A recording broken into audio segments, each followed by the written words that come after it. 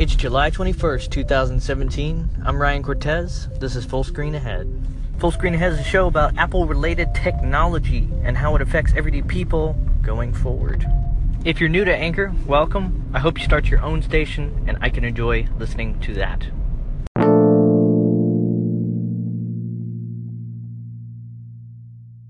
This morning, I wanted to talk about App Store pricing. It's interesting because there's not a good answer. No matter what you do, there will always be somebody that is not happy with the situation. It seems like there has never been a better time for people to purchase software, and there's never been a worse time for people to purchase software. On the one hand, we have this thing called the App Store, a safe place to download software. You know that if you download something from it, it will not harm your phone, except for the fact that it takes up a little storage. Back in the day, you could only get your software purchased through a box in a store. This meant that the people that purchased software would be paying a high price for it because there were very few boxes that they were selling of that software.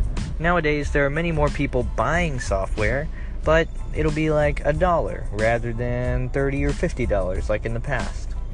It depends on the app, it depends on the situation, but it seems like that more companies are making enough money in this new world where people are paying $1 and there's many more people buying, rather than the old world where there are few people buying at a high price. Just simply the addition of the App Store creates frustration for developers because there's increased competition, which is not a bad thing, but it is stressful on their end. Because typically the amount of money being brought in will be a relatively small amount, meaning that you'd have to have a smaller team, but the customer base is very large, meaning that you would have to deal with maybe support or refunds or other kinds of issues that don't necessarily scale to a small team. So you already have increased competition from years past, but then add on to that the idea of venture funding. You have apps like Snapchat, Pocket, possibly Anchor, that are all venture funded so that they can exist without worrying about making money until later. And typically they'll be paid for by advertising. So somebody that's making software the quote normal way would have to compete against things like Pocket that are fully venture funded, which means that their price is essentially zero.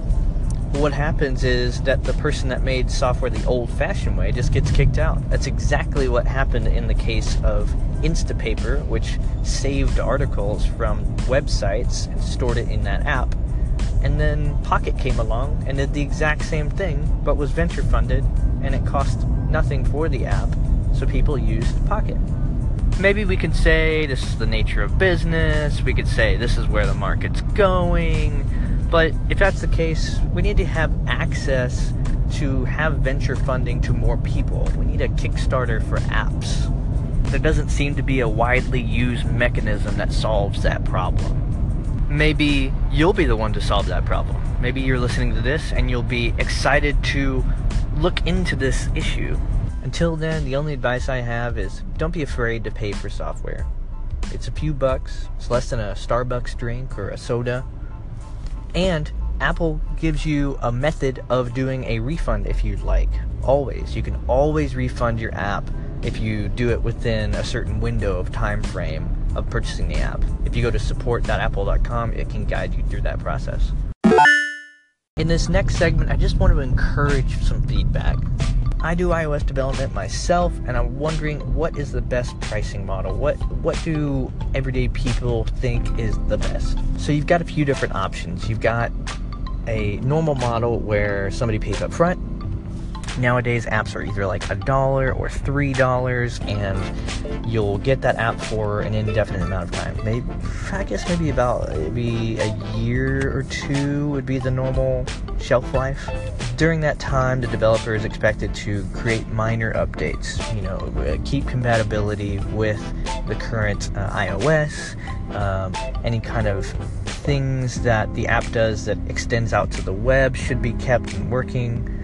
Any new features that are added are probably going to be added in another release of the app, which means that users would have to pay in a year or two in one bundle, a big set of features. So then basically you'd be paying $1 to $3 every 1 to 2 years, assuming you wanted the latest features. Otherwise, you would keep this app that you purchased once, and it may stop working after a year or two. Or it may look outdated. So that's one model. That's the simple one.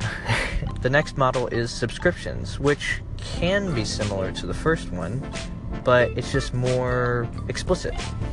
The developer asks for a certain amount, let's say $1 per year, $1 per month, and you get to use the app with that subscription. I feel like subscriptions are the best in my opinion because you can use the app when you need it, and if you don't need it, you stop paying it and you're good to go. The developer can continue to add features over time and doesn't have to hold back features to put into a major release. You don't even really have to think about using an app that you use every day with this. The only downside is that if many apps use a subscription model, then you've got all these different apps with all these different subscriptions. Now, I know that's not a huge disadvantage to me because I know where and how to unsubscribe from these subscriptions inside of the iTunes panel. You can too if you go into settings and iTunes and app stores and then go into the name of your account. It'll have Apple ID and your email address. Just tap that. There's a pop-up that'll pop up there. Just hit view account, tap subscriptions, and you'll see all the subscriptions there, and you can adjust them as you wish. It's not the easiest thing, but it is there all in one place. As a developer, it's also nice because Apple will take less of a cut in the subscription if a user stays for over a year. Which is also good for users because the app developer will try to make the app the best possible to keep you for over a year. The last purchasing model is in-app purchases. So every big feature that the app has, you can buy or unlock within an in-app purchase. Sometimes it'll just be one unlock, and then it is kind of like a trial at the beginning when you have some basic features in the app, and then you pay a little bit, and then it will unlock like the true functionality of the app. It's usually like $1 to $3, which can be pretty similar to the first, more traditional way of just paying up front. There can also be apps that have more of a credit-based system. Maybe you can only do a certain amount of uploads in an app unless you purchase some credits, like maybe $1 per each upload or something like that. The advantage with in-app purchases is that many people could use the app, many people could use the basic features, they could understand how to use the app, and then if they are ready, then they can purchase to unlock more features in the app if they are using it quite a bit. Those are the three main ways you can pay for software on the App Store. The other is you could just have ads in the app. It seems as though if you do not have targeted advertising, then it's not something that is making too much money for app developers. It also doesn't make too much sense for apps that have a very small user base. So I guess there's 4 if you're including advertising. But I would like to know you guys and gals' thoughts. On the bottom left, there's a plus button. If you wanted to call in, feel free to leave a comment that way. You can also just write to me on Twitter at Ryan Cortez. Hey, just wanted to say thanks for listening. I hope you guys and gals have a great weekend. I'm going to leave you with a song. It is I'm Alright by Kenny Loggins.